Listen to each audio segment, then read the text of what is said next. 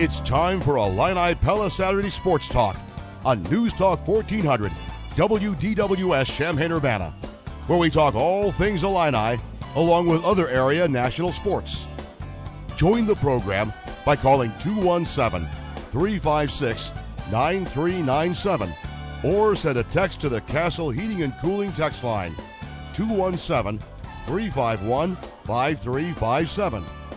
You can also email us at talk@wdws.com. Now, here are your hosts, Lauren Tate and Steve Kelly. I was told you were bringing in omelets and waffles. Blueberry waffles, just for you. Oh, that's so kind of you. Good morning, everybody. What happened to Steve Kelly is what I want to know. I imagine he has found his way to a golf course, although it's raining. It is raining, isn't it? It had all week to do that and waited till Saturday morning. Well, we are very fortunate to have Scott Beatty leading the show today. I believe you lead the show. I'm Willie Hartack. I'm just riding. I'm riding you right to the finish line. This is an honor. I mean, this is a 41-year show now. Yeah. And this is my first time on it. I really appreciate it. Yeah, I talked to Jim Turpin, I believe that was Friday, yesterday morning, and he came in 1980, right at the start of 1980, after Larry Stewart and I started the show a few months before that. So 1979 is when it started, and it's now 2019, so you figure it out. Well, the start of 1980 is about when I was born. Okay. So, you know. Did you listen that year? I did not. I had different preferences at the time, but...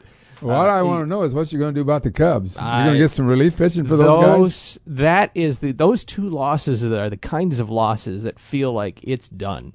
Yeah. You can't say Until the Cubs the next are done. game. Yeah, I know. You can't. But those two back-to-back walk-off losses on a grand slam and then, a bunch of walks and an infield single and Well, that's 10 games that they've blown now, that the relief pitchers have blown, and there's nothing more devastating to a team than to lead into the ninth inning and lose. I mean, that is true, but it can all be in one game and you turn it around. Just one game. And they got good pitching, by the way, yesterday from Darvish, which is good. And now if they can get Hamels going and they get, they've got good pitching the last time from Hendricks, basically. So they've had two good starts, but they just couldn't finish. Well, before we go further, let's tell you about today's lineup, it's a nice one, if I do say so myself. Lauren, good job getting all this together here. Brad Underwood will be with us in a few minutes. We'll get him on the phone. He's got some recruiting and other things to get to today, so he'll join us on the phone, but we'll catch up with him after the trip to Italy, hear about the pasta and the gelato and the wine and maybe the basketball. Scott Docterman joins us this hour as well. He writes for The Athletic, covers the Iowa Hawkeyes mainly, and also always has an interesting take on the Big Ten as a whole. 10 o'clock hour, noted baseball writer Paul Sullivan from the Chicago Tribune will join us. We've also caught up yesterday with offensive line coach Bob McClain. So Lauren and I will bring you our conversation we did with him. And toward the end of the show, a guy named Chris Willis, he writes or does research for NFL Films, but he's also written a new book on Red Grange. So we'll hear a little bit about that. That's all what is coming our way. As always, here on Saturday Sports Talk, you can join the program, 356-9397, and the Castle Heating and Cooling text line is 351-5357. Adam is manning the controls and the email as well, talk@wdws.com. So those are the ways to get in touch. But, Lauren, as you mentioned right there, last night it was another heartbreaking night for the Cubs. This is how it sounded towards the end of the ball game. It was up, and then it was down. There's a drive out toward the gap. It'll get in there. Lucroy scores. Half around third. Relay to the plate. Not in time. Cubs lead 2-1. Go time on 3-2. Ground ball up the middle. Pirates win. Another heartbreaking loss for the Cubs. 3-2 the final. Kevin Newman. WGN Sports and Major League Baseball providing those highlights. There was a time when ground balls up the middle were always hits. Mm-hmm. Always. I mean, all those years that I was fooling around pitching, if the ball got past me, it was a hit. We never played the shortstop or the second baseman over behind second like they do today. Now, you see many balls hit between the pitcher's legs, and the guy just feels it very easily behind because the switch is on. No switch last night with 2 out and a 3-2 count in the ninth inning, and so the ball went through and the Cubs lost. You know, balls find holes or don't. I mean, there's no ground balls. 60-70% of those are outs. But in that case, it went through, and there's nothing much you can say about it other than you can't walk 3 guys in the ninth inning. And as soon as you intentionally walk somebody, it creates a situation, it always creates a situation where you worry as soon as you fall behind the next batter that you might walk him too. Yep. And one of them was intentional, but the point stands. And there were some folks that were upset that David Phelps didn't stay in. He pitched the 8th, kept the lead for 2-1. If I got somebody that pitches pretty good in the 8th, I'm the Cubs, I leave him in. One more inning isn't going to hurt him. Well, 13 pitches he didn't. It wasn't a laborious inning for him. Yeah. And then you bring in Kinsler in a 1-run situation, and he's just been reactivated. Yeah, he hadn't pitched for 11 days, I think, or something like that. And the other thing is they had Happ on third, and there's some. I read one of the articles by Sharma, who writes for The Athletic, who said that maybe another third baseman would have caught that ball and gotten the out, but I don't know whether that's true or not, but it was a close play, and Happ didn't come up with it. It was a much better night for the Cardinals.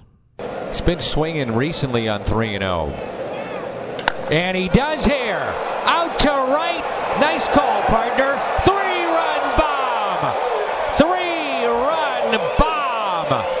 Dexter Fowler let it rip on 3-0, and he did. And that's lifted in the air out to center. Spun around. Senzel. Goodbye. It's another home run. This one to center. A line shot off the bat of DeYoung. And the Cardinals add to their lead. Fox Sports Midwest, courtesy highlights. Dan McLaughlin on the call. Your St. Louis Cardinals, Lauren, are in first place.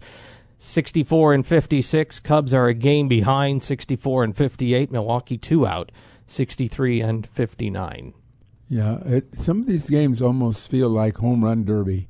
You can see when the pitcher doesn't have it, and boy, do the batters jump on. There are guys hitting home runs in baseball now that it just boggles your mind. If you watch ESPN Sports Baseball, it'll just be one home run after another, just by the dozens. It's actually on a day. It's actually a little boring.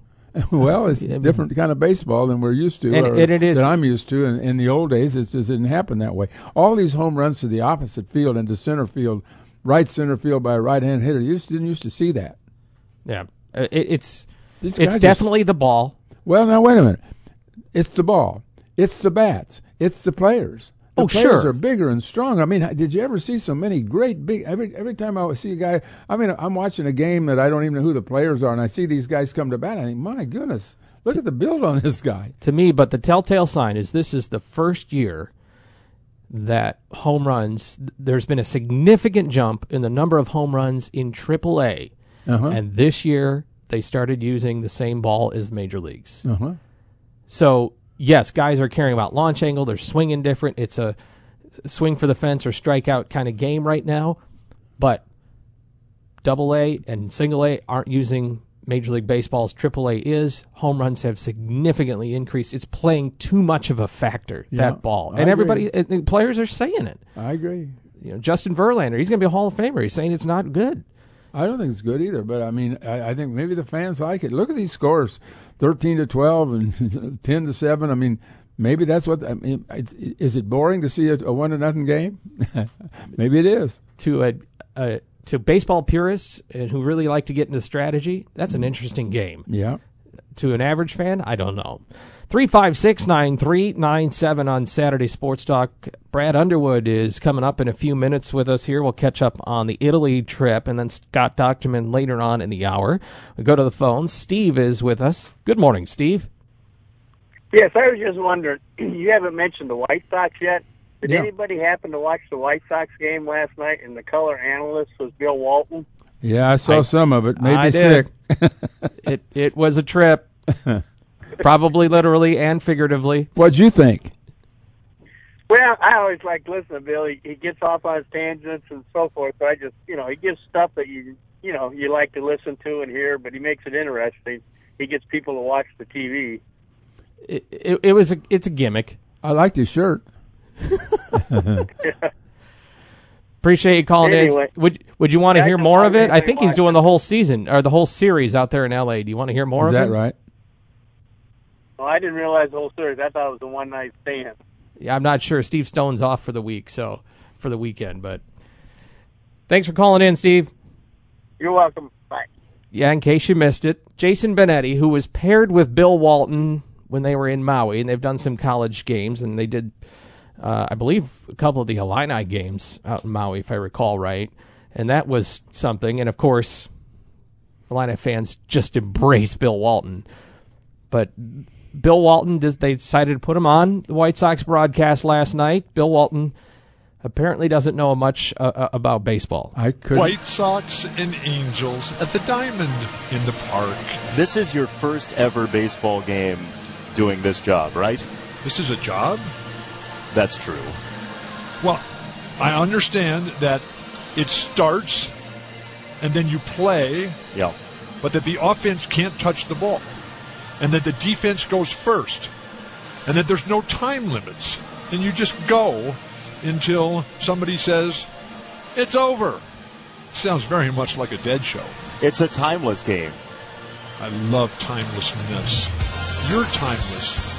Well, the one thing I've been dead for quite a few years. and we all may be by the end of the night. The music playing means we are actually out of time.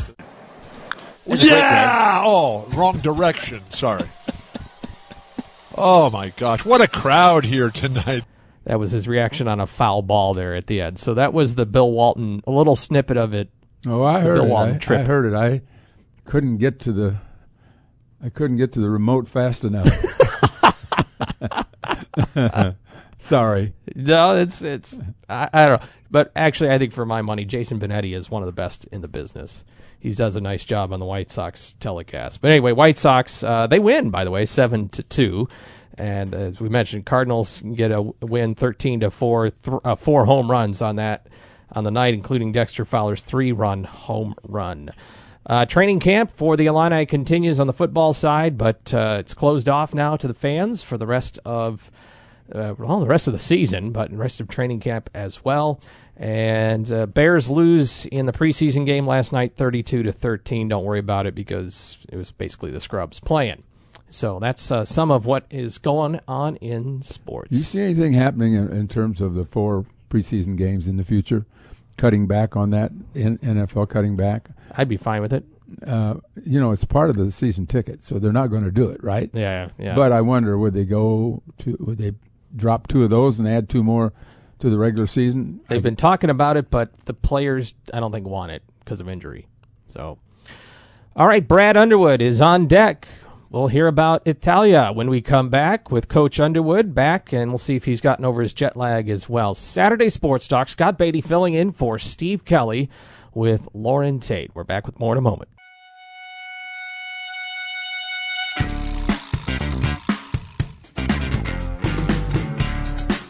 .16 on a Saturday morning. Unfortunately, a little rainy and dark here in Champaign. Hope you are enjoying yourself nonetheless. Maybe out doing the errands, working in the garage. Taste of Champagne was really good last night. Perfect weather. Oh, good. Ideal. And just packed with people. That thing has really improved over the years. They've really done a nice job with it.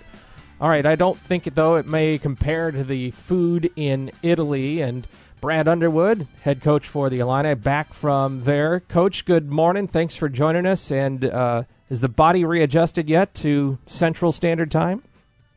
It has not. Good morning, guys. No, I've the day after we got back, I was up at 3:30. Just to let everybody know, I did 3 loads of laundry and watched every game from Italy again. And then I've made it to 4. So I'm still on the 7-hour time difference, but it's all good. It's all good. It was an unbelievable trip. What did you learn about your team? What's a takeaway for you just from the experience? Well, it was unbelievable to see the growth in Allen, in the improvement in Io. Io shoots almost 60% in 4 games. He shot 45% from the 3. To see Alan Griffin score 31 in a game, to average 5 offensive rebounds a game. He averaged just shy of 9 rebounds per game. To see Tevian Jones grow, and then in a quiet way, Trent Frazier was just outstanding as well. So, it was a lot of minutes. I think Io and Allen were the top minute guys on our team, about 24 minutes a game in 40-minute games. So, a lot of minutes, a lot of opportunity, and our coaches, assistant coaches, were able to coach, and so it was good all the way around. Brad, you mentioned the assistant coaches each had a game. What was your reasoning for doing that? You're sitting back and taking notes and evaluating, I guess, huh? Yeah, and we started different lineups every game, and I think it's a great opportunity for them to further enhance their professional development. It's a very rare opportunity that they get to actually sit in that seat and call timeouts and make plays. But I also did it to look at it from a different perspective for me. I sat over with Fletch, our strength coach, and Joey Biggs, and took notes, and I had my points of emphasis that I had in every game, and at the end of the night, you got pages of notes that you don't do when you're coaching, and so it was a great opportunity for those guys, and it was really good for me as well. One of the things we wanted to see, I think, and you wanted to see, was Kofi and Georgie in together, the two big guys in together. Kofi unable to go because of the visa problem, along with Felice. How did you deal with those? What did you say to those two guys when they realized you realized they couldn't go? Well, you feel so bad for them, and because it was a special trip and it's a special opportunity, and we don't realize sometimes in our country, we think the 1800s or 1700s is history, and you're talking 2,000 years of history. You see one of the 7 wonders of the world in the Colosseum. You see the Vatican. You see all the domos. You see the Last Supper.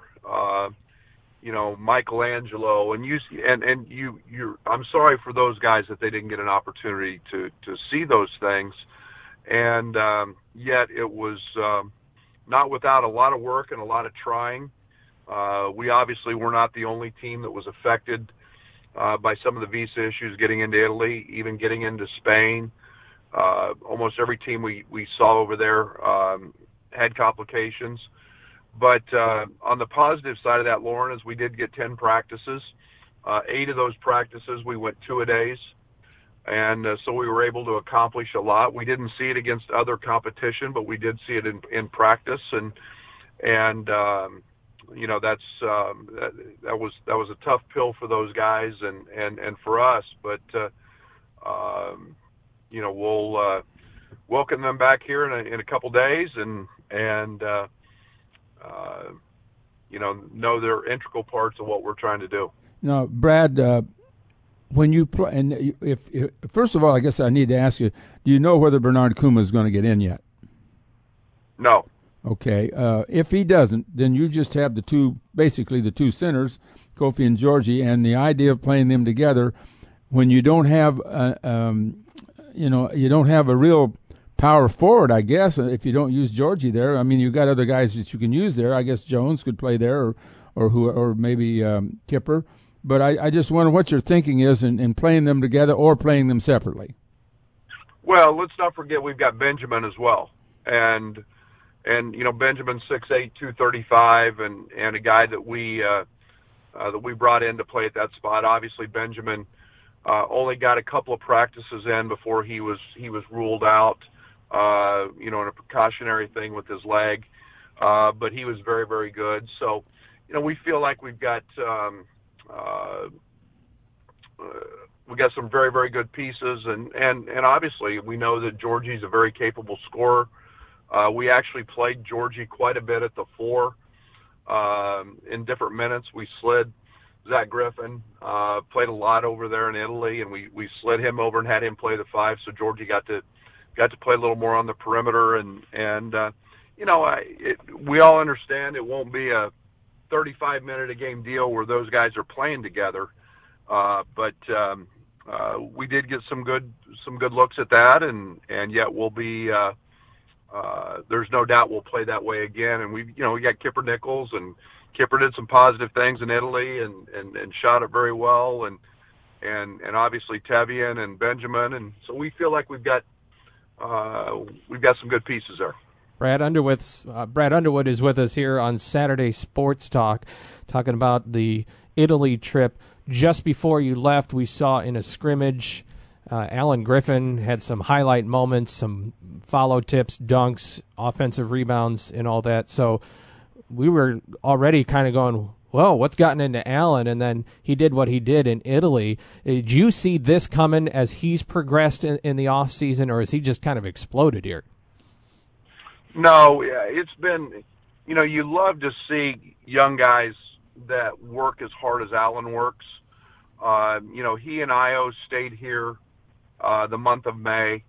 They took a class and they lifted basically full time with Fletch, and those two guys have really challenged and pushed each other in terms of the work ethic. And Alan is he's a gym rat, and I'm really proud of Alan from the standpoint of we've really pushed him to continue to grow his body, to get in great shape, to stay the course. And then, you see some confidence. You see that maturity and that work pay off. He had a game where he was 12 of 15 from the field. He was 5 of 5 from the 3. He got to the foul line, and we chart opportunities to go to the offensive glass, and in 4 games he missed 1 opportunity to go. And that relentless pressure putting on the rim paid off for him as he got 5 offensive rebounds a game. So I'm really happy for Alan. I'm really pleased, and he made strides defensively as well. So he was outstanding over there.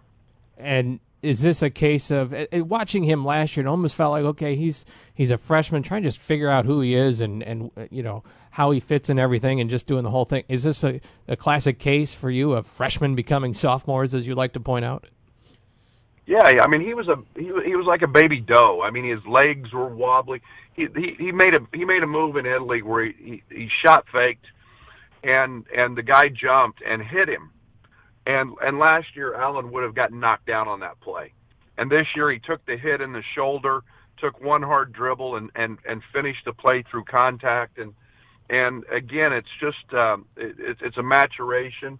It's a confidence that comes with understanding the system, and then it's a confidence that comes from working so hard. And man, you love to see that. That's why you're so proud of those guys that pay a price and work that hard. Well, I know you talked a lot about defense and that needing to improve. What did you see defensively? There was some good, some bad. I think there was still too much. We were a little inconsistent. Part of that was we scored so easily most nights, and we did turn a lot of people over there, and yet. We had some defensive rotations that we've got to continue to get better at, and yet I did see a lot of growth and a lot of improvement. And Trent Frazier, DeMonte Williams were outstanding. I thought that Io at times was terrific, and so we're getting there. And that was where it was probably the most frustrating to see the biggest difference. With Kofi in there at 7 foot and his 7'6" wingspan, But I like what we did in the 10 days. We made strides there as well. Coach, I know you can't talk much about recruiting, but we like to. And you've got a commitment already from a Division III player. You're also have a visit today from a player. Talk a little bit about recruiting high school as opposed to recruiting players who are already in school and are transferring. You seem like you're leaning toward the transfer more than you might have in the past. Well, I think every situation, every year, Lauren, is a little bit different, and you start looking at the opportunity we have to have a guy sit out, learn your system. We've got the greatest strength coach in the country. That those guys can have a level of confidence coming in because they'll be in 110 practices. They'll experience by watching. They'll experience Big Ten basketball. They'll see the caliber of competition, and then they're with coaches every single day working out as well. So they don't have the pressure of a game. They don't have the stress that goes with that. Now they can just work on getting better. Also through that is the fact that in Austin's case, he's got 65 college games under his belt, and there's a tremendous amount of experience. When you talk about looking at a guy like Alan Griffin, the difference he's made from one year to the next. That's what you can have with a 21, 22-year-old transfer, and you feel like that Austin's got a multitude of positions he can play. He plays a lot of point at 6'6". He's a proven shooter, and so just the understanding, just the knowledge of an older guy, and an outstanding student. So his upside potential is very, very exciting. Well, the thing I notice here, you're kind of following Lovey's lead. Lovey Smith is bringing in guys who have 2 years of eligibility left. I mean, it makes a big difference whether they have 1 or 2, because we always know that every single transfer that we've ever had here is better the second year. If he has a second year, is always better if he has a year under his belt. And is that one of the things you look to also, that the fact whether the guy can play 2 years? There's no doubt. And Andres Feliz, Andres played his obviously last year, but we see a young man, and you just compare his first semester to his second semester. Well, in our 10 practices, Dre's been as good as anybody, and the development he's made is huge. Now, these in Austin's case, and I can't talk about the current prospect, but in Austin's case, he's going to be on our campus 3 years. And he's got a year of learning. It's not like we're throwing him right out there to the fire. So we can maybe get a jump on that a little bit, and the grad transfer situation is, there's 125 of them last year, roughly, and they average 6 points a game. It gets very tough for those guys to come in, and especially at the highest levels, achieve immediate success right away, learning a new system, learning new teammates, learning a new campus.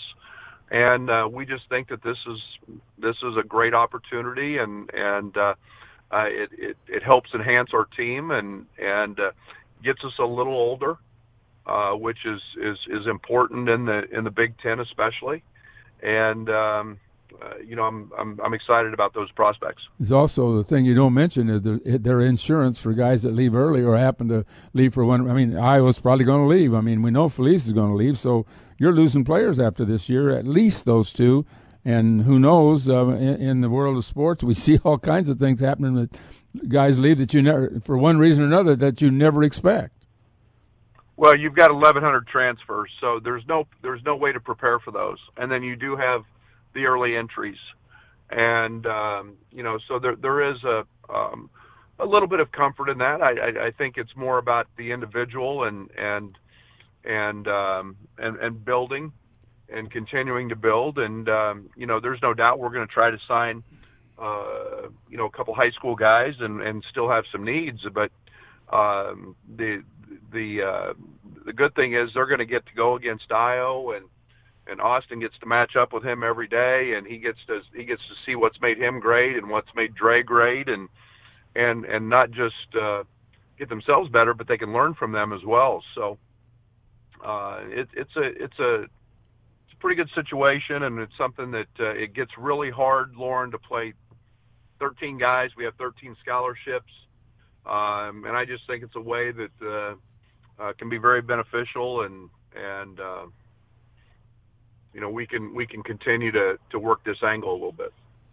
Brad Underwood with us here this morning. Before we let you go, Io has been is the star. There's a lot of anticipation about Kofi. Georgie is Georgie. Is it possible we're overlooking Trent in all this? You mentioned him at the outset, but Trent Frazier and his contributions on this team? Well, I think that's easy to do. I think that, you start looking around the country, Scott, and you look at go find a guy who's done what Trent's done in his first 2 years. And Trent was a much better player last year than he was his freshman year. And just because he didn't score 40 in a game or whatever, but as a player, Trent Frazier is an outstanding college basketball player. And he showed that in Italy. He's shown that in our 10 days. I told him when we got back, I said I couldn't have been prouder of the way he played, the way he led, his ability to he got downhill. We've really emphasized at Trent on getting fouled more. He had a game, I think he shot 11, 12 free throws. So he's becoming a heck of a college basketball player, and he's already had a great freshman and sophomore year. So, nobody talks about him. I think that's okay with Trent, but we darn sure know how good he is. All right, before you go, can you give me a favorite non-basketball moment on the trip? Oh, there were so many. I think you get, I think that when you walk into the Coliseum and you understand that it's one of the 7 wonders of the world, and you think about all of the things that have happened in there, and to see guys, in a Coliseum like that where there's so many battles, that was one. I think that our guys enjoyed every aspect of it. I think being on a cruise and seeing Lake Como and the beauty of that, and they're so drastically different, but we had a lot of memories, that's for sure. Well, that's great. Well, better let you go. It's about time for you to go to bed, I think, because your body clocks. But really appreciate you spending time with us. All right. Thanks, guys. Appreciate thanks, you. Brad. All right. That's Bye-bye.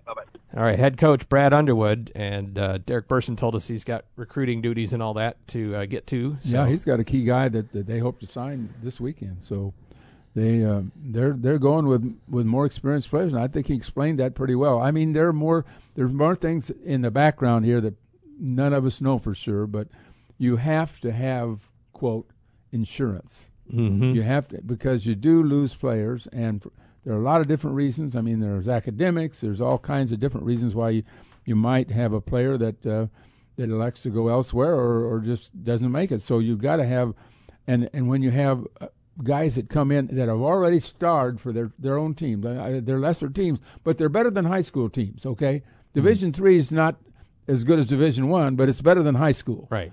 And so you've got guys that have starred at that level and shot at that level and scored at that level. And now you bring them in here and set them out a year, and they're older, and they've got 2 years, and there's not, and they're trapped basically. They can't go anywhere, right? I mean, it's a pretty good deal if you can get the right guys. And I know there's questions about depth in the front court, but you have to feel excited about the talent that is there on the front lines, obviously in the backcourt and the front lines of the front court too. So I know Kofi's a freshman, and don't get too much about him because he's going to be a freshman, but I think there's a lot to be excited about. Well, you got 2 centers now. Yeah, and that's huge. All right, to the phones real quick, and Gary's with us. Good morning, Gary. Hi.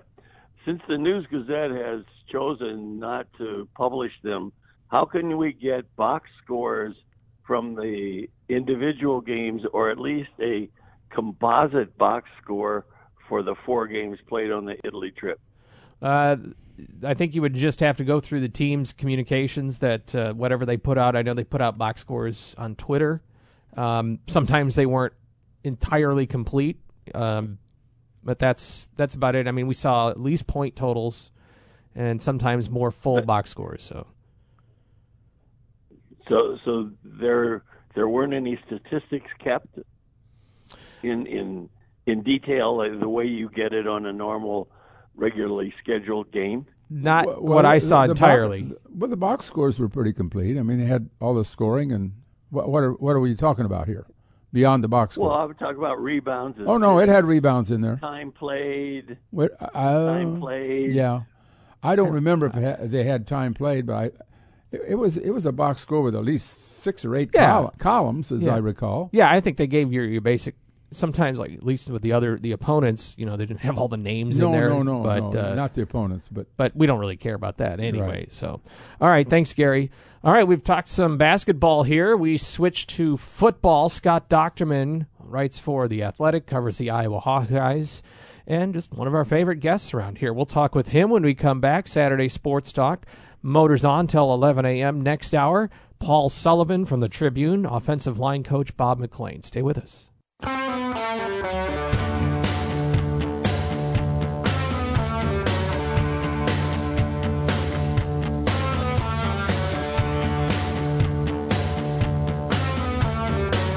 We are back on Saturday Sports Talk. I have to get used to saying that. It's Illini Pella Saturday Sports Talk. Please forgive me. I don't know if I've been mentioning that enough, but fine folks at Illini Pella have make this possible here this year. Do appreciate it. And joining us now out in Iowa is Scott Docterman. He writes for The Athletic, covers the Iowa Hawkeyes in particular. Good morning, Scott. Good morning. How are you? One of the best names in media for sure. Great to see you. And I suppose you have been immersing yourself in the Iowa Hawkeyes. Everybody around here is wondering what the Illini can do this year football-wise, but one of the concerns is, is how much better is everybody else in the West. But for Iowa, I think sounds like can they win the division this year?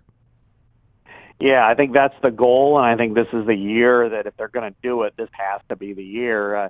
Iowa, first of all, you start with line of scrimmage play, and they're veteran at both offensive tackles. They're going into their third year as starters, Alaric Jackson and Tristan Wirfs, and Alaric Jackson has been their left tackle since he was a freshman 2 years ago, and combined they allowed 2 sacks last year, and Tristan Wirfs this offseason buried Brandon Sheriff's school record in the hang clean with a 500-pound hang clean, which is just remarkable.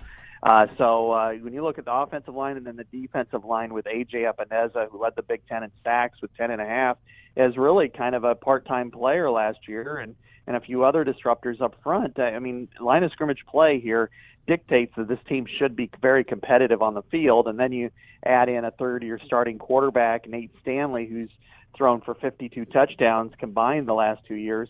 I think there's a lot of hopes here in Iowa City that they've got a chance to do something special this year. Well, Scott, this is Lauren. I'm going to take you far afield here.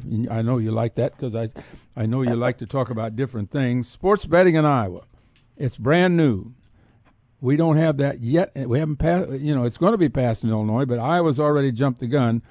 How is that going to affect Iowa sports? And is it good for sports to have betting at the college level? Yeah, I think that whole debate is kind of, you got people on different sides of the fence, kind of like the casino gambling and what have you. I mean, when that got legalized, that's you got people who are completely anti-casino or anti-gambling, and other people who love it. I mean, it was a popular decision among fans who, a lot of them bet, even though it wasn't necessarily over the table. So I think it's been popular here.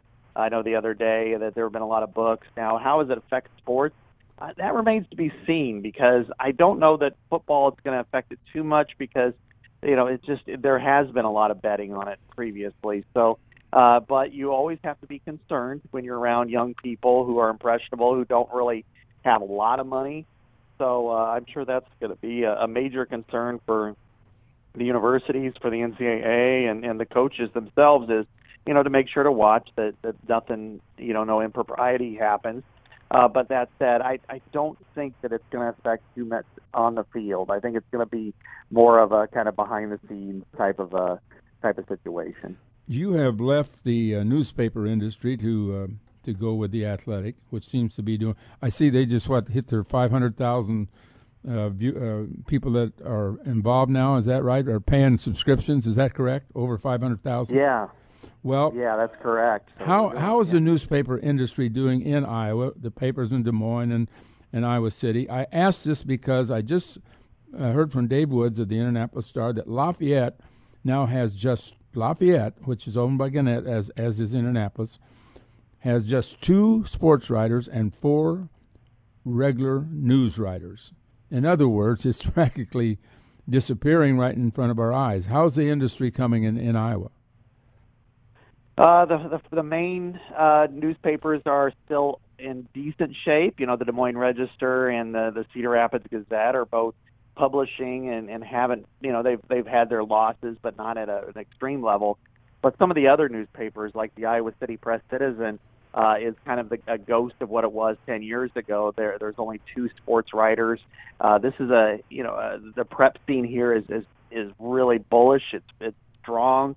Yet the 2 reporters barely cover preps. They're more a part of the Des Moines Register, which is a Gannett, they're both Gannett papers. And then there have been a couple of mergers that have really destroyed a couple of really good papers, I think. One is in Burlington, Iowa, which went from 24 full-timers to 4 in the newsroom in the last 2.5 years, and from 4 sports to 1. So yeah, it's taken a major hit, unfortunately. Well, I got one other oddball question to ask you. Field of Dreams. Is it true there's going to be a Major League game in Iowa next year at the Field of Dreams? Yeah, it's going to be great. We've never had Yankees? one here in Iowa. So yeah, Yankees and White Sox. So it's perfect. We're going to have, shoeless Joe Jackson's going to come out of the cornwell. Oh, he better. Full body. If I come over, can I play catch with my dad? I think a lot of people, if that could happen, would be just thrilled. But they're actually building an 8,000-seat stadium right next to the original field, just across the cornfield from it. So it's going to have the same ambiance and same look and texture. It's just going to actually be an 8,000-seat stadium, and it's a small town. It's outside of a town called Dyersville, Iowa, in northeast Iowa. So it's going to be interesting to see how logistically how that takes place. But I can't imagine a bigger or better thing for the Hawkeye State, for the Iowans, just to finally have a Major League Baseball game there at probably its most famous landmark, at Field of Dreams. But 8,000 people to watch the Yankees play the White Sox. Come on, that's a paltry number. I bet the Yankees have never played before 8,000 before. Well, they have against the White Sox in Chicago. That's a good point. They'll all draw the Cedar Rapids Colonels that night, I think. Scott Docterman. Yeah, I'm sure they will. Scott Docterman with us here on Saturday Sports Talk, Illini Saturday Sports Talk, and he covers the Iowa Hawkeyes for The Athletic. Gary Barta had his contract extended, the athletic director for Iowa. How has that been received? What's the significance of that? The significance is that he now probably is in a position to hire Kirk Ferentz's successor. And that's always something that's been discussed here. I mean, Kirk's going into his 21st year. There's all kinds of speculation that his son, Brian Ferentz, will take over for him. And by Gary Barta having his contract extended through 2024, that probably gives him that opportunity to do so. And I think both situations are awfully polarizing here. Gary Barta, anybody that's been in that chair for a long time has built up some allies and some people who are against him, and I think that's the case here. He's done some good things, and he's done some things that have not panned out for Iowa. They got sued, a gender equity suit for discrimination, and lost under his watch. They've had their basketball program is kind of treading water as opposed to being what it was 20 plus years ago. Football program, he inherited Kirk Ferentz, and Kirk already had a good run going, so he's just been able to maintain it. But he's also done some nice things with the facilities. So that's a polarizing situation. And then as far as replacing Kirk, I'm not sure when that's going to happen. I would guess maybe in the neighborhood of 3 years. So that'll be interesting to see. You know, there's always an element of Ferentz fatigue here. If Iowa goes 7-5, especially a year like this, I think people would be ready for a new change, a new movement. But if they win the West Division and possibly go to the Rose Bowl or something, then I think they'd be willing to turn Brian Ferentz into the Crown Prince. So it's going to be a fascinating situation. You mentioned basketball. What's the status of Jordan Bohannon? I don't think he'll play this year. He's had Really? hip surgery. He's got a shoulder issue. Yeah, he's out. So it's likely he'll take a red shirt. Really? Iowa's backcourt took a real big hit because Isaiah Moss transferred to Kansas. Mm-hmm. So they're in some trouble. I think their front court will be okay, but yeah, Bohannon's injury, he probably won't be at 100% until after the first of the year, and by then it's a senior year, so I expect him to fully redshirt and then come back for a fifth year the following season. Well, I would, even though Wieskamp's a good player and the coach has got a couple of his sons, I would think this is not a particularly positive year for for Iowa basketball. And what's that mean with the fandom, which is already kind of divided on, aren't they? Yeah, they're very divided, and I think it could be really a difficult situation because their backcourt, if you were to just purely rank it, he can bring the ball up and play too, but he's mostly a three. I would say you look at the backcourt situation, and I would struggle to put him in the top 13 in the Really? Big Ten right now because of losing Moss, who's a fifth-year senior to Kansas, and Bohannon out. Behind him, they've got really young, inexperienced guys. The most experienced player right there is Connor McCaffrey, who's probably more of a glue guy, a distributor, not really a scorer, and they've got a lot of unproven guys. So they do have a graduate transfer from Valpo, Bakari Evelyn, but his numbers were not over the top. So I think that their backcourt situation is going to be very difficult for them to overcome. And they've got a good front court, but they're going to struggle, I think, bringing up the ball. When you going back to football for a moment, Scott Docterman is with us. Are the Hawkeyes feeling like they are a team to beat in the West? Is the concern about Northwestern? Is it about Nebraska?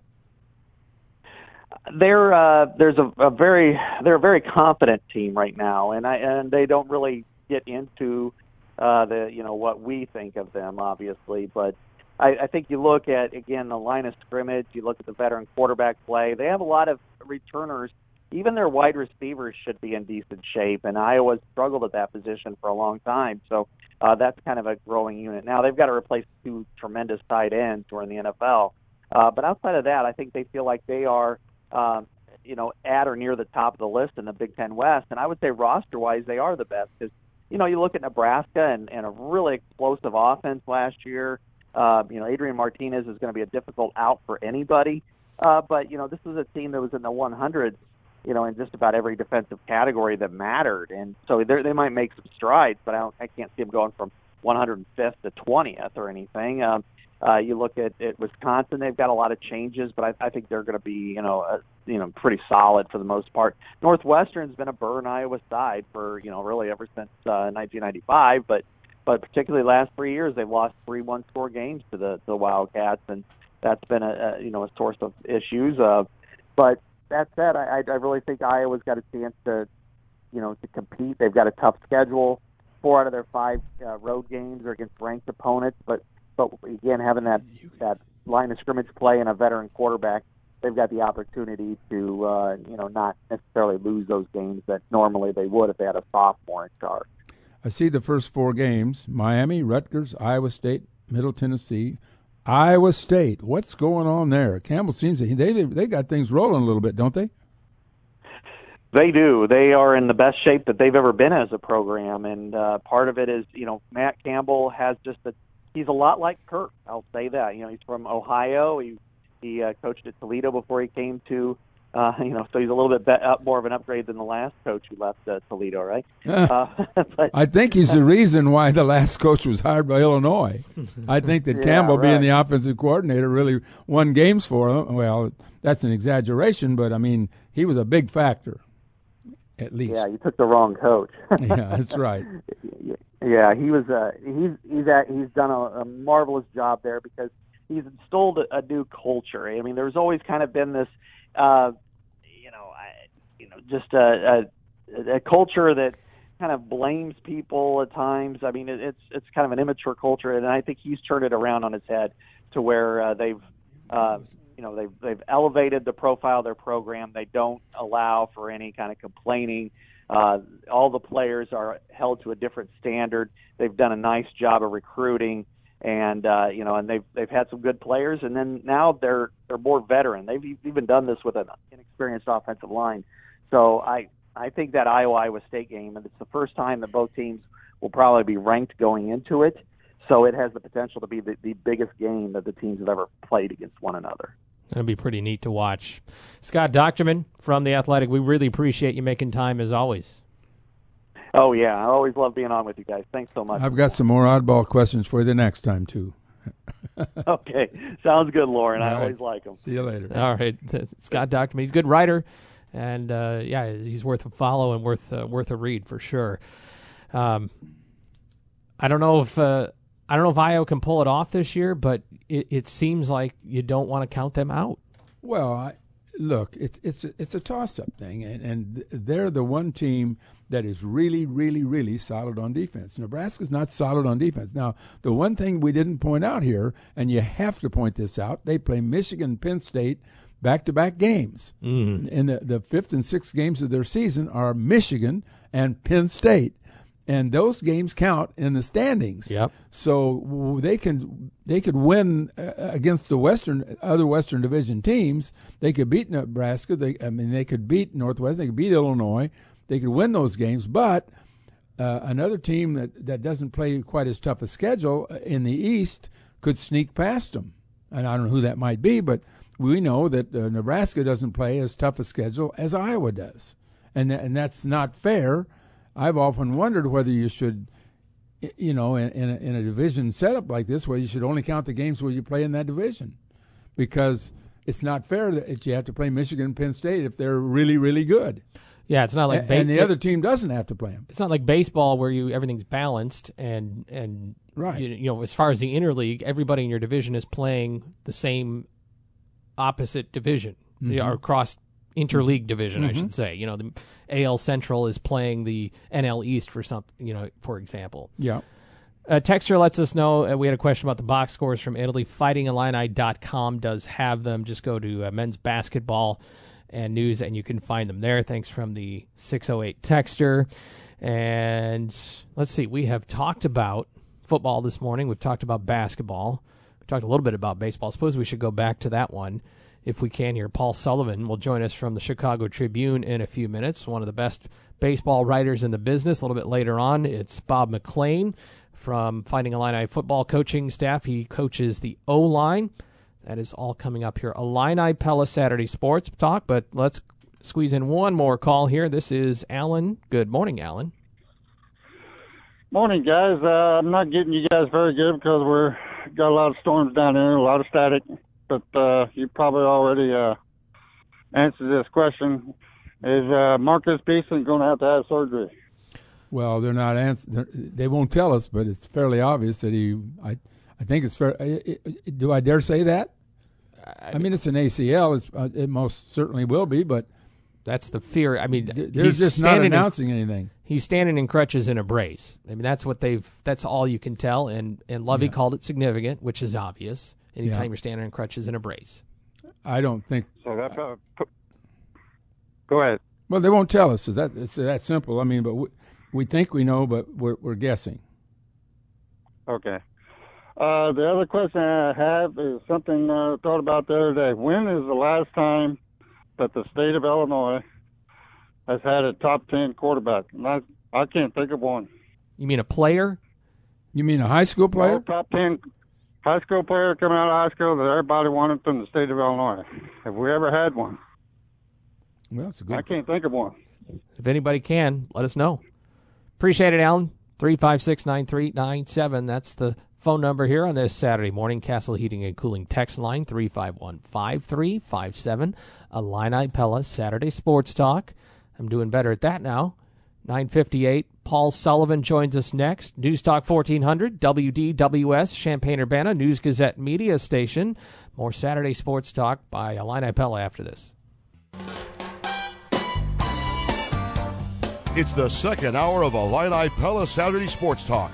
Join the program by calling 217-356-9397 or send a text to the Castle Heating and Cooling text line 217-351-5357. Here again are your hosts, Lauren Tate and Steve Kelly. And this is Scott Beatty in for Steve Kelly on this Saturday morning. He'll be back for next Saturday and every Saturday after that in perpetuity. Tell Lauren you kick him out, I guess. I don't know. Oh, that'll never happen. It's a privilege to be on with you on this historic program, and we go till 11 o'clock. We've covered the world of Illinois basketball and Big Ten football as well. Now we go to baseball. Paul Sullivan, a great writer with the Chicago Tribune, kind enough to join us here this morning. Paul, good morning to you. How are you? Great. How are you guys? I'm doing fine, but Cubs bullpen is not. Is there anybody that can close out a game? And why didn't Joe Madden just leave David Phelps in? That's a good question. Yeah, he struck out two guys in the eighth there and looked like he was dealing, but, you know, that's the way baseball is now. They always have to make changes, and it's kind of curious. They started out with Ryan in the ninth. I assume that he knew he was going to go to Kinsler all along. But, you know, Kinsler's just coming off the DL, first game back. You know, it just he didn't look like he had his stuff together. And then, you know, walking a 196 hitter to force in the run. You know, I was in a local establishment with some friends last night, and everyone was like, well, this game's over. And sure enough, next guy up gets a single. So, you know, I mean, this is kind of stuff that we've seen before in our lifetimes with the Cubs, but I think that the only issue now is that since they've won in 2016, people kind of, you know, got to the point where they didn't think this would ever bother them anymore because they already had one under their belt, and apparently it's bothering a lot of people. Well, Sully, you. Yes, it is. Sully, this is Lauren.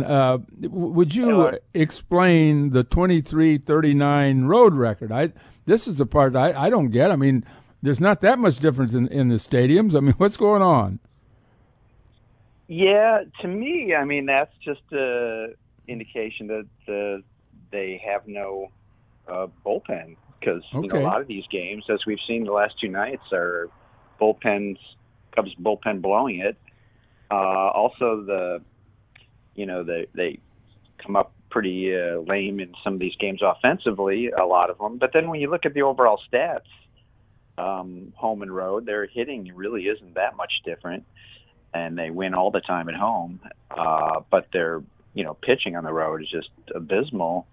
Kyle Hendricks had a good game last night, but he hasn't been good, and John Lester, he goes today. He hasn't been very good. Cole Hamels, the last few starts, just, really sucking. So, it's something to be concerned about, definitely, because if this continues, the one who's going to pay for it is Joe Madden. Well, was it appropriate to not sign him beyond this year? I mean, that just doesn't happen very often, does it? Even a bad manager has another year probably for a buyout. Well, it's happening more often now. You saw Joe Girardi go into his last year without a deal, and that's when the Cubs, were trying to get him to replace Dale Swaim, and he wound up staying with the Yankees. And you saw Dave Roberts, I believe, go into his last year with the Dodgers, and he signed an extension. So it's not that uncommon anymore. I think it's just strange that you would think that a guy that finally won a championship with the Cubs would be good for life, or at least a few more years. So there's something disconnect between Joe and the front office, and we really don't know what it is because no one says, but obviously there's something there. Paul, do you see Joe Madden not finishing the season under any circumstances? Oh, no, I don't think they would ever fire him. Certainly he wouldn't quit, which you laugh at, but I guess Lou Piniella did quit a few years ago, but that was a whole different situation. No, I think he's done too much for the organization for them to actually fire him. But if they didn't make the playoffs, I don't think anyone would be surprised if they didn't sign an extension. It's kind of like when Dusty Baker was gone. The Cubs technically didn't fire him, but everybody knew he was basically fired because they didn't sign him back. Paul Sullivan is with us. He's on Twitter at PW Sullivan, writes for the Tribune, covers a lot now in the world of baseball. I think I heard Lawrence Holmes suggest this, that the era of big personality managers, I mean, you mentioned Lou Piniella, for example. I think in a lot of ways Joe Madden has a big personality. These types of guys, that era may be dwindling into, let's say a Mike Shilton in St. Louis is the immediate example. More real managers, I guess, of games and guys that put together data and analytics and let that drive their lineups. Yeah, and they're more boring. Like, not to single out Mike Shilton, but if you ever remember anything he's ever said, no. It's just the way it is now. They don't want their managers to really expound with the media on anything. They want to keep everything close to the vest. They want to. I was talking about this with Andrew Friedman during spring training last year. That he's the Dodgers president, and he said, "Yeah, I mean, it's the way it is today. The GMs and the managers are a partnership. It's not like, okay, you're the manager, make your decisions. They want to have input on decisions. Like who's batting where, who's pitching when."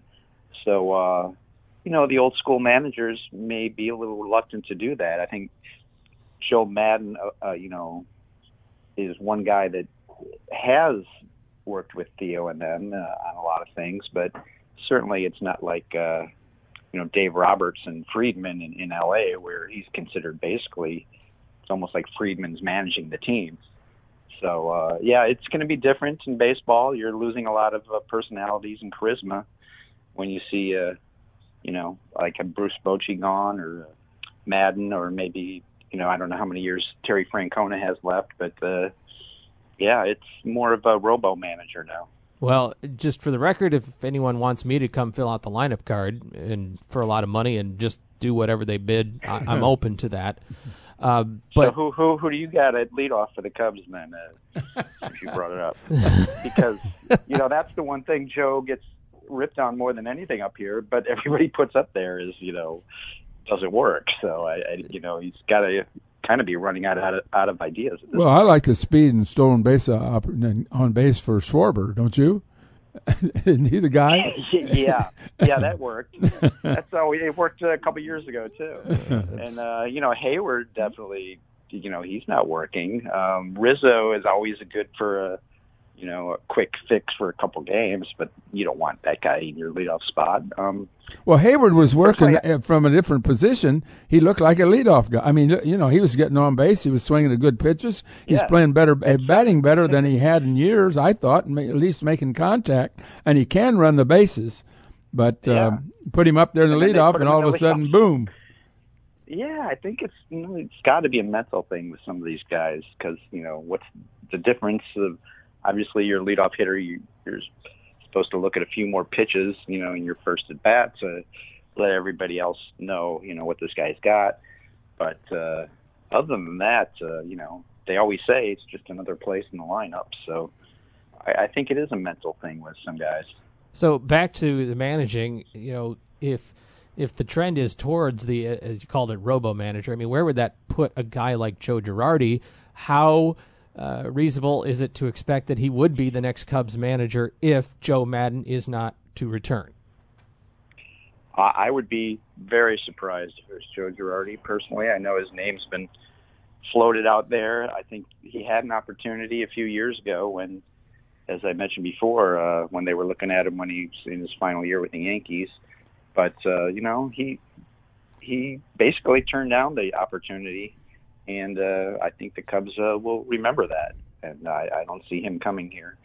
And he's really kind of the old school type that, it just doesn't play with today's modern day players. For better or worse, these guys are, a lot more spoiled, and they expect to be treated differently, and no one wants to get yelled at or benched or, it's just a whole different weird era for me. I'm still having a hard time getting used to the fact that players need to be told 3 days in advance when they're playing. Well, Sully, how many years have you been writing now? In the neighborhood of 30 for the Tribune? Is that right? Yeah, I've been there 38 years. 38? Whoa. Yeah, I started as a copy boy, but I've been writing since 84. I've been in sports since 87. And I had that 1 year on the Illini beat where I failed miserably and was taken off. Back during the Deion Thomas and Brooks Taylor, that era. Yeah, I've been failing on that beat for 52 years. But anyway. It was me, you, and Terry Borders. Oh, I know. How is Terry, by the way? I just heard him on the score last week. He sounded good. Okay. So, all right. I know he's had some health problems. Yeah. But I'm getting around to. Here's what I'm getting around to. You've been with the Tribune, and the Tribune. I'm old. And the Tribune. I get it, Bart. the Tribune owned the Cubs for a while. And the Ricketts family, I guess, bought them about 10 years ago. Bought the team for $845 million, and that was for 95% of the Tribune media stock. Anyway, did it create problems, or has it ever created problems for you in terms of writing for a team when you own, about a team when you your company owns the team? It did create problems, not probably as many as people suspected, because it all depended on your editor more than the bigwigs at the paper. If you had an editor that supported you, I was usually okay. If there were some years I didn't have the editor supporting me, and that wasn't okay. But I would say for the most part, I could write what I want, and the people that were most upset were the Cubs, because they would say that I was anti-Cubs, and they would complain to my bosses, this guy hates the Cubs, why is he on the Cubs? But they never took me off the Cubs, so I guess in the long run they did back me.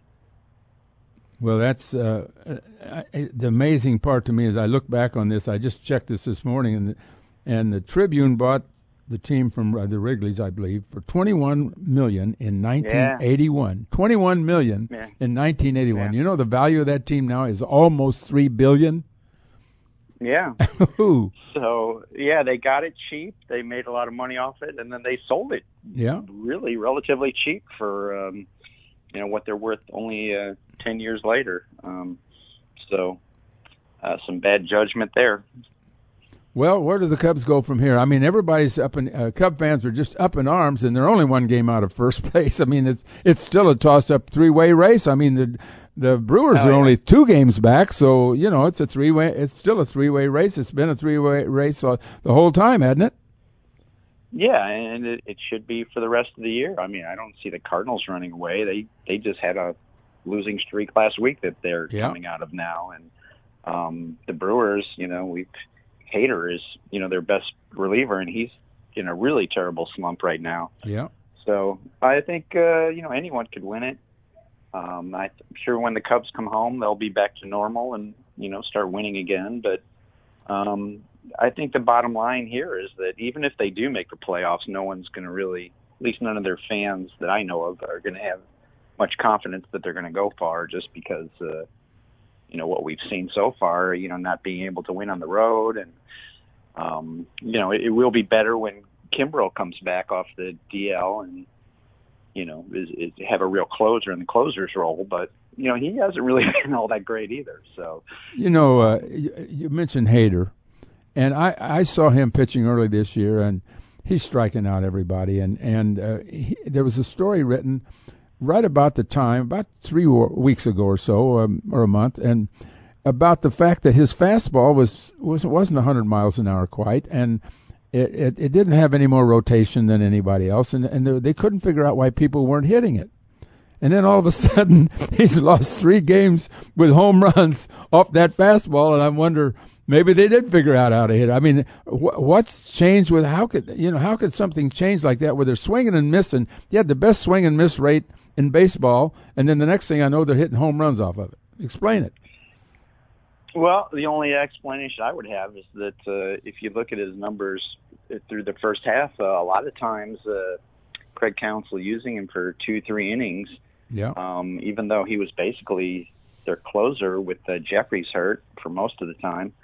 And I think that all adds up. I mean, these guys are conditioned to pitching 1 inning. I hate it personally because I just hate all the pitching changes. It slows down the game and it's boring. But, that's what they do nowadays. And he's the one guy that seemed to be a throwback. He'd come in and pitch 2-3 innings. And I think now that we're into August, we can see why managers don't do that very often anymore with their relievers. All right, Paul, before I let you go, just got to ask, I know you wrote about it earlier in the week leading up to it last night. Is it time is it time to extend his contract in the White Sox booth? No, honestly, I got home, I don't know, it was in the middle innings last night's game, and he had some funny lines, but I got tired of his act really quickly. I got to be honest. I was looking forward to it, but I understand he's trying to be funny, not knowing who the players are, and thinking a routine fly is a home run, but I didn't think he was that funny, and you really, after a while, I was like, yeah, okay. Yeah, I thought it was good for an inning or two for a gimmick. Yeah. He's just he's too much. Just shut up. I tripped making a dive for the remote. Yeah, so you guys agree. We agree on that, Sully, but we should be more, let's accept him for what he is. I guess I should relax and enjoy it. I'm just too serious about baseball. That's my problem. No, I don't think that's that at all, because I'm serious about baseball too, but it was a meaningless game, let's face it, and it's just a whole, get some publicity for the White Sox. But he's just a kind of personality that grates on you after a while. He does, but there's nobody that can mesh with him like Jason Benetti. I think he does an outstanding job. That's true. A good job. And some of it was really funny, but he's no Charles Barkley in my mind. Okay. He's a funny guy. Yes, absolutely, and he knows the game too. Of course, it was the game, which of course, and I think he knows baseball too. Which, I don't know if Walton was just kidding or he actually didn't seem to know who any of these White Sox players were. Quote: "They call them runs." Correct. That was from Bill Walton last night. Yeah, Paul, really appreciate you making some time on a Saturday morning, especially. Enjoy the stretch run here of the division race and all the other things that you cover, and hopefully we can do it again. Okay, thanks, guys. Hey, Sully, thanks a lot. Bye-bye. See you later. Paul Sullivan, great writer for the Chicago Tribune. Follow him at PW Sullivan on the Twitter and read him, of course, every day. He's a good guy, and, well, we'll see how this Central race plays out. Cubs fans are nervous right now, even though I don't see Milwaukee or St. Louis having a lot of confidence about their position. We're gonna take this now. They're just playing one game at a time. All right. And every game is the new starting pitcher is the momentum maker. If he's good, you're good. If he's not good, and then you got to close. I forgot about that. You got to close, right? Yeah, because Kyle Hendricks was good last night. But you got to score more than 2 runs to have a decent chance at winning. Illini Pella, Saturday Sports Talk. Still to come, our conversation with offensive line coach Bob McClain from Illinois football. Later on, the life and legacy of the NFL's first superstar. We talk with Chris Willis about Red Grange.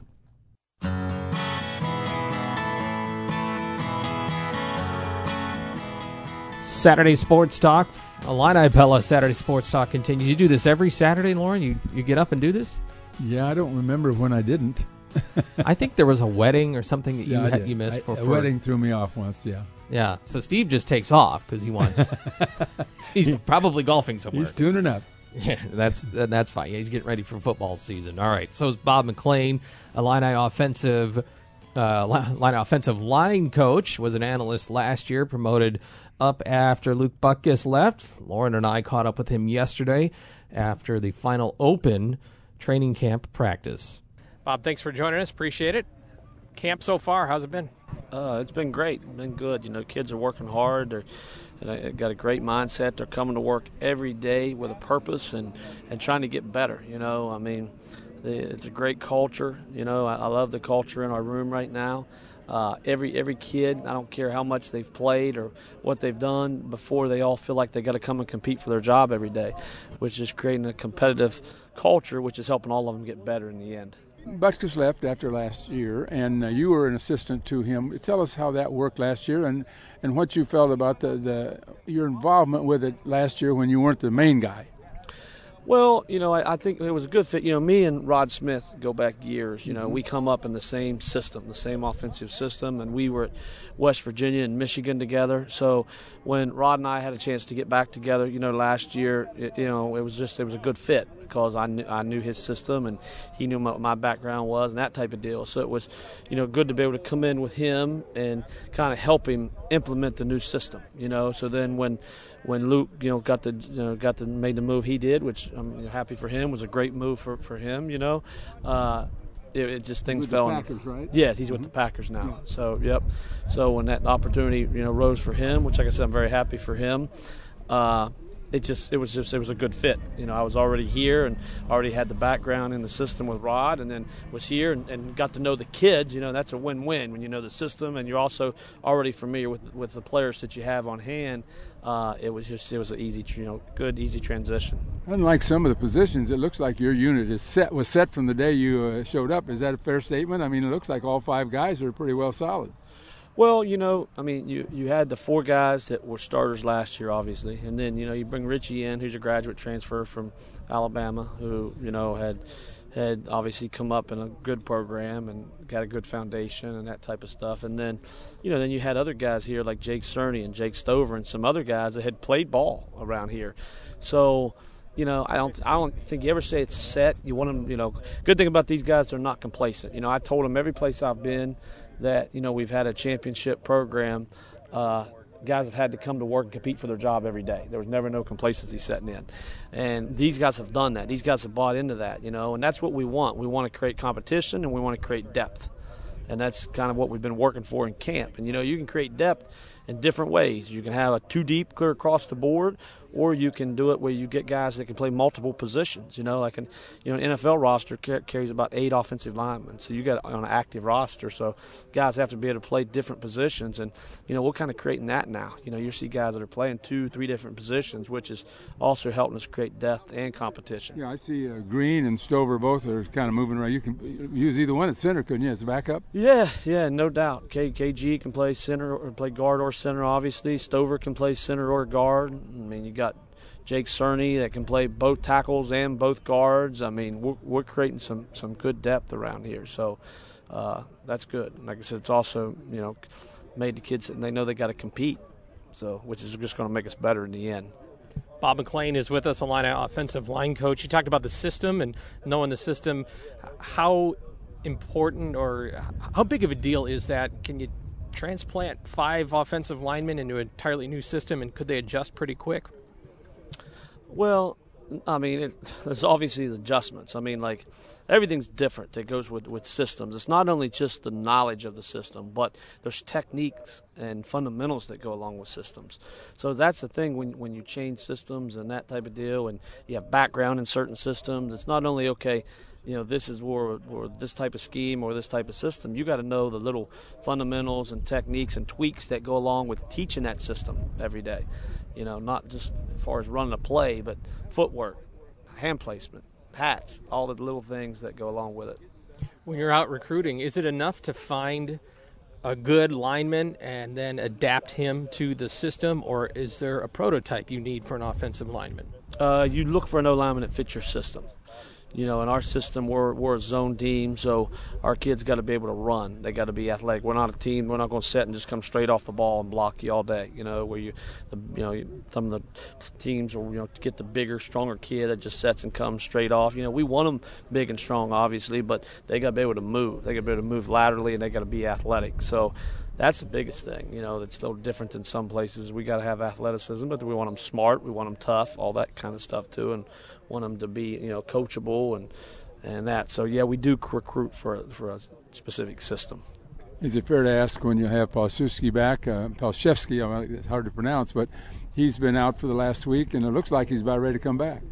Yeah, he's getting close. So we're excited to get him back. He's one thing we've got in that room is we've got a really good culture right now. We've got guys, it's leadership by committee. There's all them guys in there. They're totally bought in. They want great things for this program. They want great things for the offense. They want great things for their unit in that order.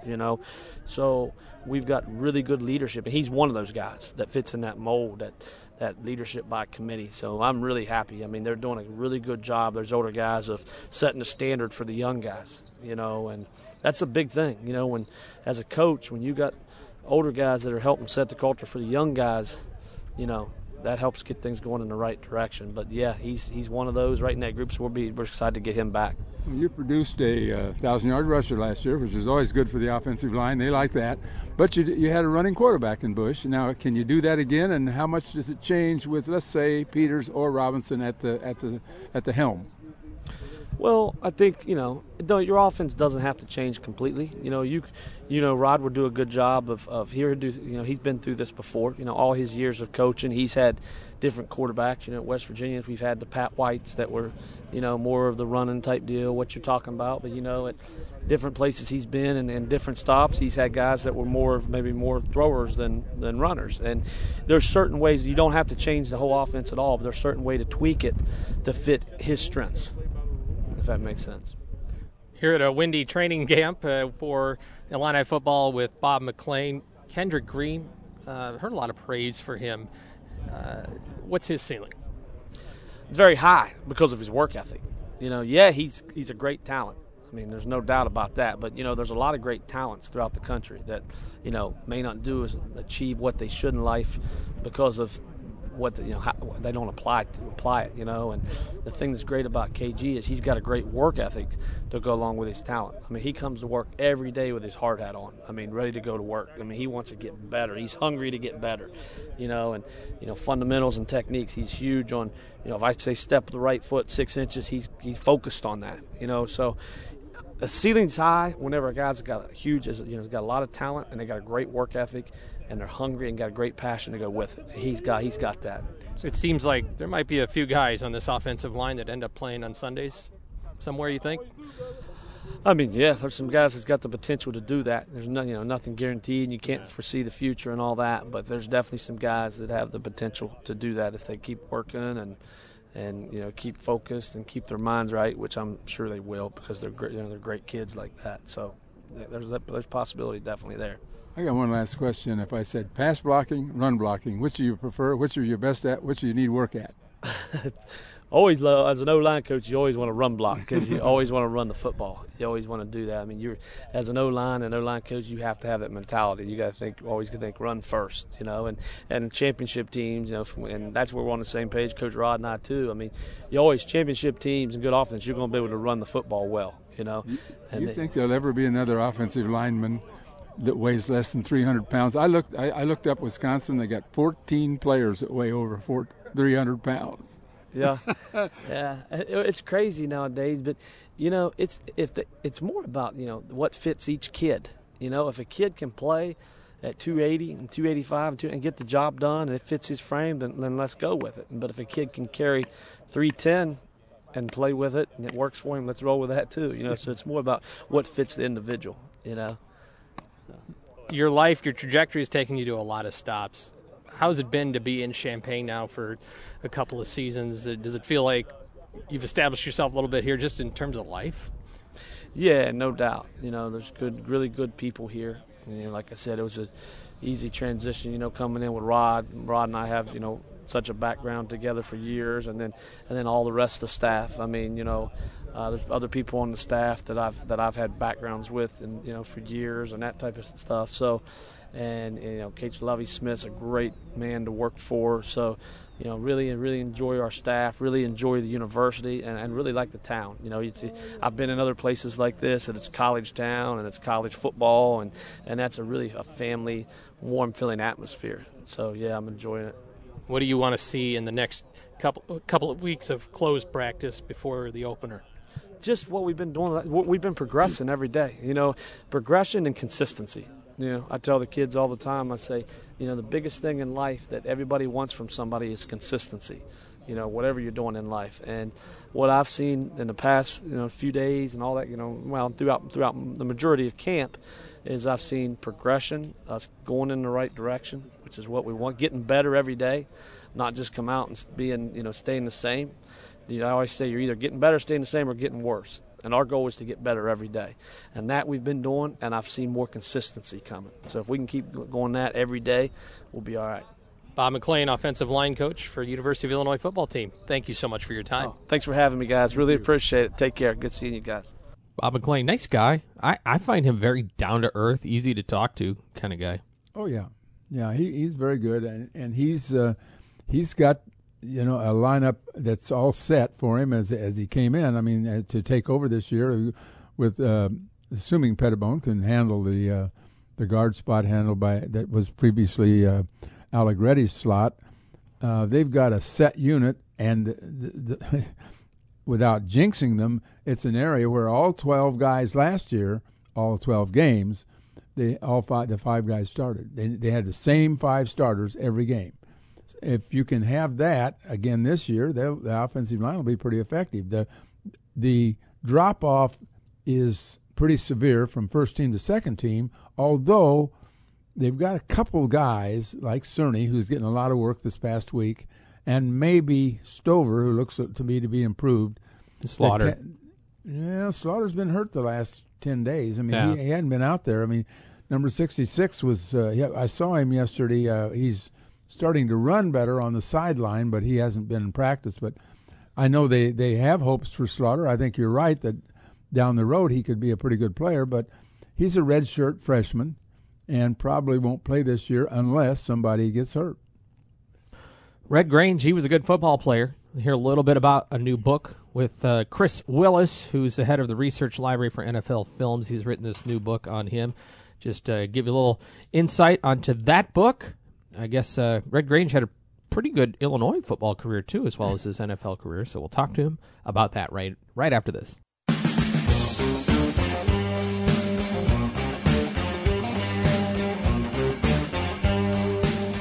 Saturday Sports Talk on a rainy Saturday morning. Illini Pella Saturday Sports Talk. Appreciate you joining us. Wish the rain would have been on maybe any other day but Saturday morning, but that's all right. Chris Willis is an author and works with NFL Films, is the resident historian. He's a winner of numerous Emmys, including most recently HBO's Hard Knocks training camp with the Houston Texans. And he has recently written Red Grange, the life and legacy of the NFL's first superstar. He will be on campus, University of Illinois, Memorial Stadium in November to talk about the book and more in the life of Red Grange. But he joins us right now from New Jersey in the midst of working on some Hard Knocks programming right now. Is that right, Chris? Yes, it never ends through training camp with the Raiders, but I'm happy to be talking about Red Grange, the Galloping Ghost. I've heard biographers say when they cover or write a book about somebody they didn't meet or know, that predated them, that they still feel like they get to know the subject. Do you feel like you know Red Grange, like you knew him as a person through your work? Oh, absolutely. being here at NFL Films and knowing a little bit about his history, but when 3 years ago when I sort of agreed to write this book, I sort of jumped in full tilt, and yeah, at the end of the process, you feel like you're much closer to him, speaking to family members, going through the microfilm, going through game by games, interviews done by him, just finding any information. I think you sort of live with him, and you feel like you got to know him very well. And this is in conjunction with the NFL's 100th season. But, Red Grange has been covered before. What were you trying to do in your book and bring to light? Well, obviously the 100th season and also college football's 150th season, was sort of the hook, like, okay, let's look back and here's the first superstar, but I also felt like in some of the previous written material, a lot of things were just glossed over or not even touched, a few examples. One was like his mother, they always said, she passed away when he was, 6 years old, then he moved to Wheaton, well, there was a lot more there. I found, some quotes and some people that had knew her as sort of a tomboy, and he sort of got some of his athletic ability, from his mother, more than his father, that she played sports and she played, softball and stuff like that. So those were types of things, and also certain things like his radio and TV career much later, people sort of just gloss over it, like he had almost 2 decades of being one of the first, NFL players. Like now, it's common, the Tony Romos of the world, they can go straight from the field to the broadcast booth. Well, Grange was the first player to do that. It was mainly, the Red Barbers of the world, and the Mel Allens that would just had the great voice. Well, he was the first player that did play-by-play and jumped into the booth. So those things were kind of glossed over, and obviously trying to find as much as I can about his playing career that hadn't been touched on to sort of give the entire picture and not just, the handful of games that everybody thinks they, know about. Well, Chris, this is Lauren Tate. Red Grange had a fantastic Illini career, and that exhibition tour was unbelievable that followed after the season. My question to you is, how really good was he as an NFL offensive player? I mean, how did the knee injury play into his career, and how did it affect it? Well, that's a good question, Lauren. Yeah, especially with the NFL's 100th season, like he was the first superstar, coming from Illinois, his main sort of what grabbed the headlines was his long-distance run. He sort of put the long-distance run to go, from goal line to goal line into play. It's more like 3 yards in a cloud of dust at that time. But the knee injury definitely hampered him as a long-distance runner. Like he never hardly had any runs, that especially that went for touchdowns that were longer than 20 or 30 yards. So the knee injury definitely took that away from him. But as an offensive player, he was probably just average, especially even after the injury. But what made him sort of elevate as an NFL player was as a defensive player. I've read many articles and many quotes from players who played against him that defensively he had a great mind. He could read passes and he could cover guys. He could do that very well. So as a pro runner, he probably was just below average, but as a defensive player in the NFL, he was probably one of the best in the first, 2 decades. How do you recall exactly when he? How long did he play, and did he miss a year because of the injury? He did. He played 25. It was the barnstorming year, and then he left and started his own league in 26 and 27. He played for the New York Yankees, and then 27 was the year he blew his knee out. So there was 3 pro years there. He sat out the entire 1928 season, and then House brought him back, thought he could still be a really good player. He loved that he was intelligent, he was a smart player, and also that his name could still bring fans out to the stadiums. So from 1929 to 1934, he finished playing with the Bears. So I believe that's 9 total pro years. Did he actually have surgery on the knee, or he just kind of ride it out? He did not. At that time, what he was told in a lot of the interview quotes I found, doctors told him if you had surgery, you probably wouldn't play again, and then you might not even walk. It was so early. It was so early in sort of repairing knees that was not even an option. So, nope, he let it rest. He played through it initially, and then he had the year off, and he sort of rehabbed a lot, which he said through golf. Just had the knee, put the knee in motion and got some exercise that way, and that sort of just rehabbed it itself, but never had surgery any time in his life on the knee. We're talking with Chris Willis. He's head of Research Library, NFL Films, and he's written a new book called Red Grange, The Life and Legacy of the NFL's First Superstar, in conjunction with the NFL's 100th season and, of course, college football's 150th, and obviously with a big statue outside Memorial Stadium in Red Grange's honor, the Galloping Ghost, very relevant to us. You will be here in November to talk a little bit more about him, right? What will you try to do there? Yes, I think the plan is to do something there at Memorial Stadium. I think there's a small event being planned. I'm not sure if it's called a Red Grange Symposium. They're still working on the details, but something on campus. I think it's like November 14th is the date we're shooting for. Yeah, and just to talk more about his life and what you learned about him. Yes, it's sort of a little celebration. I think that's the actual week of Illinois' bye week, so they thought that it would work in well, with no game, leading into the weekend, where you're distracted or it's a road game. So we'll talk a little bit about, Red Grange. Well, Chris, did you find any film on him from college? Is all the film that you were able to garner from his pro career? No, was able to find some from college. The University of Illinois doesn't have much, but they did have, I think, an Iowa game, and then obviously you have some of the Michigan game where he scores the 5 touchdowns. Some of that footage has survived, but there's not a lot. It's just even as big as he was, and some of the newsreels covered him. It's tough to find full games. Now his NFL career we have even less. We just have like the newsreel from his first game, as a pro. There's just a handful of shots from there, and then there's some games in the 30s, but not a lot. Not a lot of either or. Did you check places like Penn State or places where he was on the road that they might have had film? Or yeah, we did check at some of the other universities. It's just at that time, it was not something. Obviously, they might have shot some of it, but they just didn't keep it or thought ahead enough. Yeah. Even in the 20s, even as big as he was, it just football footage was not as preserved as some of the other sports. Some of these football teams now are getting into video. They're starting to use it. You think so? Yeah, it's a new phenomenon. Chris Willis, author of Red Grange: The Life and Legacy of the NFL's First Superstar. You can find it on Amazon. Out in print yet? Yes, it just was released this week. All right. So it's hot off the presses.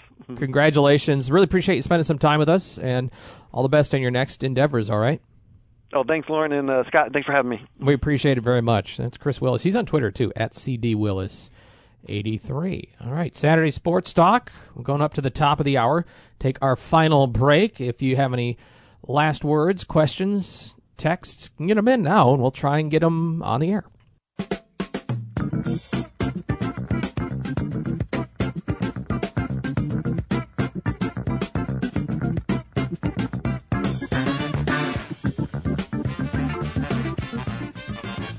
It's 10:56 DWS, Illini Pella Saturday Sports Talk.